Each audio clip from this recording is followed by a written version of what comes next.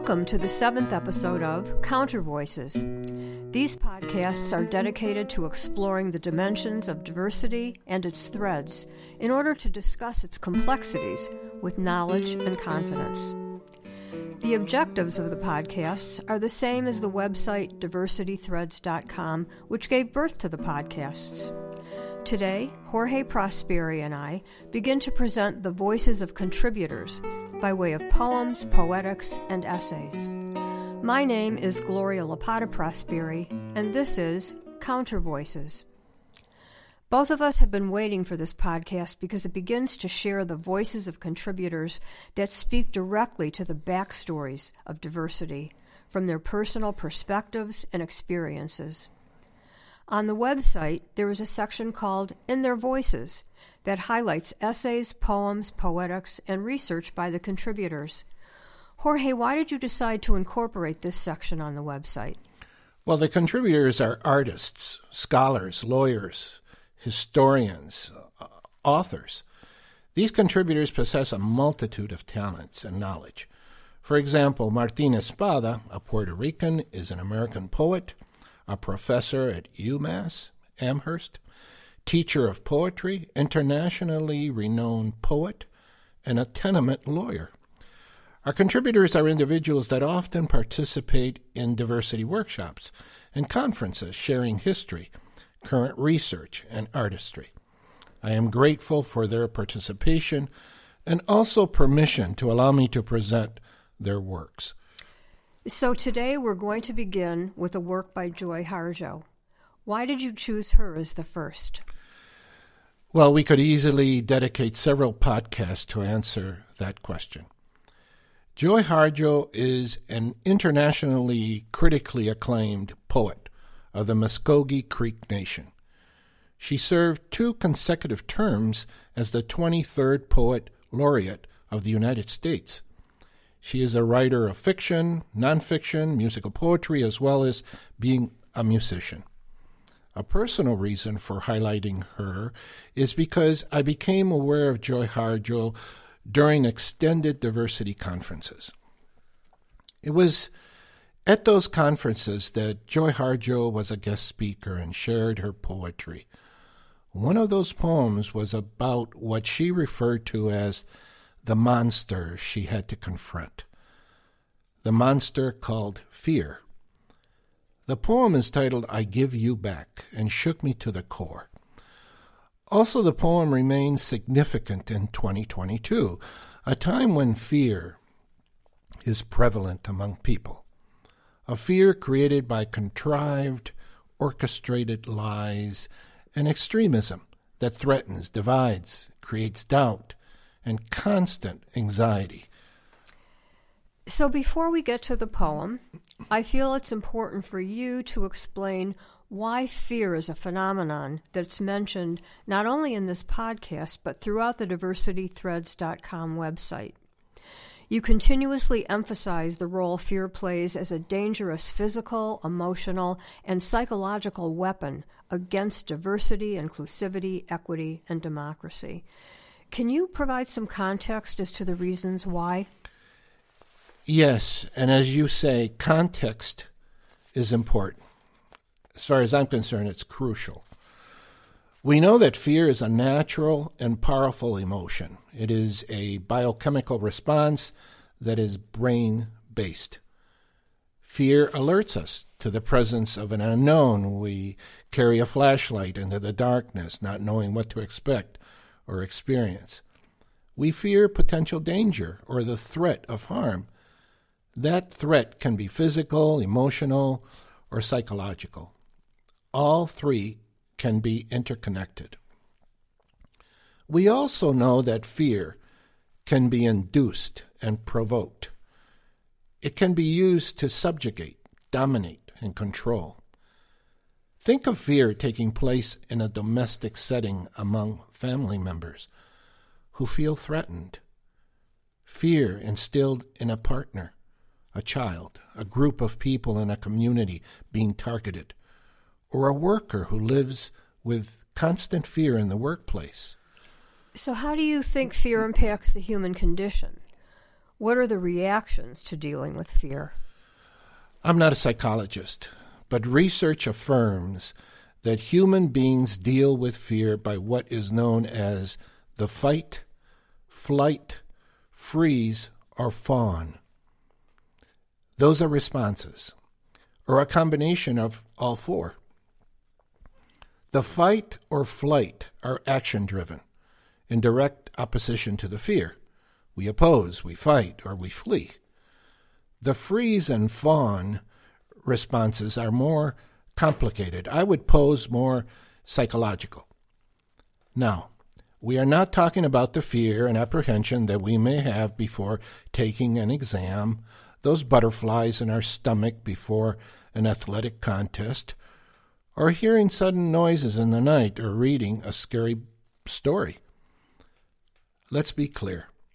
The fear being discussed in this podcast and poem is constructed to intimidate, manipulate, and control.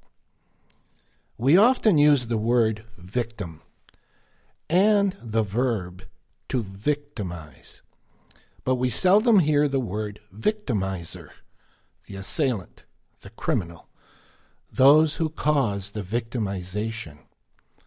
We need to use the word victimizer as often as we use the word victim and assign responsibility by names.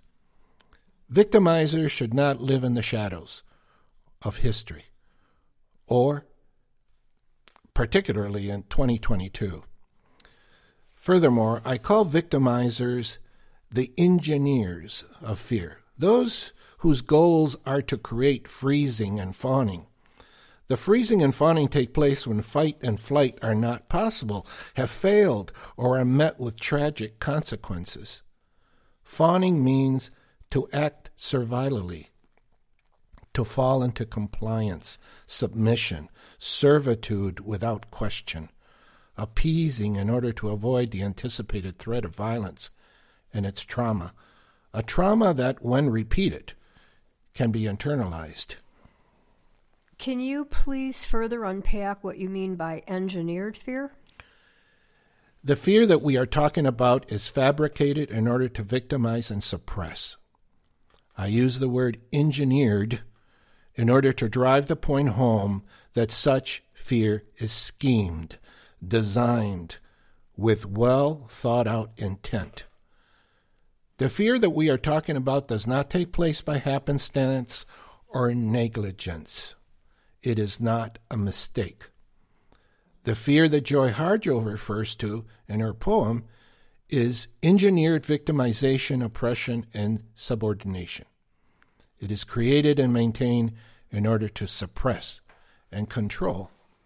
Can you provide some examples? History provides many. Engineered fear was a major strategy used during colonization, slavery, forced relocations, forced confinements, the Holocaust, political and religious genocide, and during the Trump administration with the godless, inhumane separation of children from parents. And I would posit a crime against humanity that will continue to be pursued by the International Criminal Court. There are other examples that we face in 2022. The neo-Nazi marches and rallies by white supremacists, the rise in hate crimes since 2016, threats to kidnap and cause harm to government officials by domestic terrorists, the insurrection on the government, militia members showing up at state capitals and voting locations dressed in body armor and armed with assault weapons. These are prime, living examples of engineered fear in 2022. I've also noticed that in some of your essays, you equate fear with self-oppression. What are those connections? I believe that living with constant engineered fear over an extended period of time can create self-oppression. That is, when we consent, we begin to normalize the fear within. We feel that we should just give up, draw inward, and silence our voice. I also believe that self-oppression is a conscious goal of victimizers, because once achieved, it becomes their ultimate victory. So how is it possible for hope to be kept alive against such daunting fear? Again, history. History provides the answers.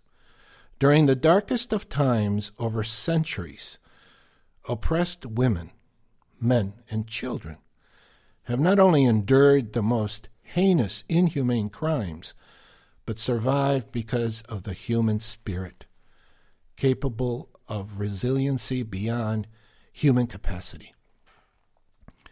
In Maya Angelou's words, "You may shoot me with your words, you may cut me with your eyes, you may kill me with your hatefulness, but still, like air, I'll rise." History affirms the strength and courage of the human spirit. In the words of the parable, "They tried to bury us. They did not know we were seeds." Well, I can certainly say that the words that you're sharing are extremely powerful for all American citizens to ponder. However, some would say that words are intangible. What do you say to Americans that want tangible answers and consequences? First of all, we can continue the educational process that never should have stopped after graduating from high school. There are no excuses in 2022 for not pursuing knowledge that seeks credible truth. Also, voting with knowledge is a tangible action, scrutinizing the background of each candidate, be it for school board, police chief, judges, as well as state and federal positions. Why? Because elected officials create policies that impact the quality of our daily lives, such as healthcare, the environment, voting rights, and the rule of law. Also, begin learning about affinity groups outside our own, the stories of immigration and immigrants that binds all of us. Learn about their contributions and struggles to become American citizens. Learn about diversity of our own families. Each of us has a story connected to immigration. Additionally, don't think that being respectful to others is simply a matter of political correctness. For example, seek the meaning of LGBTQ+. You see, the pursuit of knowledge is a tangible process, using what is called our cognitive domain, our intelligence. Education is a tangible force that cuts through ignorance, prejudices, biases, misinformation, and engineered fear. Let me touch upon another domain, the affective domain, our emotions. Some would consider the words that I quoted by Maya Angelou as emotional and therefore intangible. But her words carry the force, the power of how we fight fear, how we maintain resiliency, resist with perseverance, and go forward with courage and hope. Therefore, I would suggest the ultimate goal is to consider seeing each other as human beings through those two major lenses, the cognitive and the affective domains. This is what I feel it means to see each other with emotional intelligence. That is, to see each other without having reasons to engineer fear or having to face a response to fight, flee, freeze, or fawn. Imagine, Gloria, tapping into the power of both human domains, our minds and our hearts, merging together. Sounds wonderful. You also mentioned that Joy Harjo's poem is used during diversity conferences and classrooms to provide reflection on our own fears. So I would imagine the poem can be very therapeutic. It was for me. The poem I give you back is Joy Harjo's anthem to exposing and countering fear. I feel that the poem provides a generic answer to all people who have been victimized and to those who face multi-generational trauma, that trauma that among Native people is called a soul wound that lingers through the ages. It is truly an honor to share this poem with our listeners. Let me state that our reading does not do justice to Joy Harjo's voice, her musical tonality and native cadence, and therefore I urge listeners to hear the poem in her voice that is available throughout the internet. And now, I Give You Back by Joy Harjo. I release you, my beautiful and terrible fear. I release you.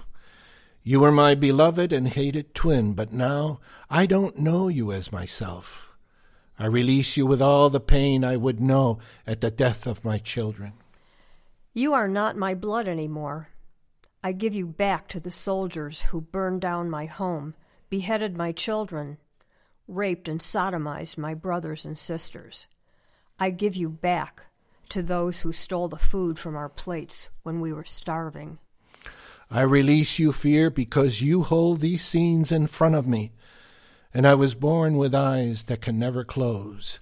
I release you. I release you. I release you. I release you. I am not afraid to be angry. I am not afraid to rejoice. I am not afraid to be black. I am not afraid to be white. I am not afraid to be hungry. I am not afraid to be full. I am not afraid to be hated. I am not afraid to be loved, to be loved, to be loved, to be loved. Fear. Oh, you have choked me, but I gave you the leash. You have gutted me, but I gave you the knife. You have devoured me, but I laid myself across the fire. I take myself back, fear. You are not my shadow any longer. I won't hold you in my hands. You can't live in my eyes, my ears, my voice, my belly, or in my heart. My heart, my heart, my heart, my heart.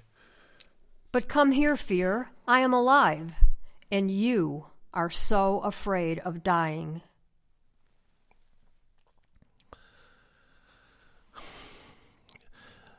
The poem requires pause to reflect, deal with the legacy of our own fears, past and present. And our society so desperately needs to find relief from those who promote fear through division, violence, and extremism. As always, though, the arts tend to provide a safe place to rest and exhale. This poem is a constant reminder that poetry is such a powerful voice and force. Any final thoughts as we move towards the end of the podcast? My hope is to encourage human beings to combat fear by finding their power of influence within family, community, workplaces, and as voters. Find your voice and release it. So we end this podcast with special thanks to Joy Harjo for being a contributor to DiversityThreads.com. The next podcast continues to present other voices by way of poetics, poems, and essays, always keeping in mind the goal to provide language and tools in order to engage in discussions on diversity without fear. As always, sincere thanks to Alan Contino, executive producer and chief engineer of Delirium Networks, and to Nancy Gage and Anthony Baez for the graphic designs on the website and podcast. And lastly, our thanks to each of you for joining us. I'm Gloria Lapata Prosperi, and you have been listening to Counter Voices.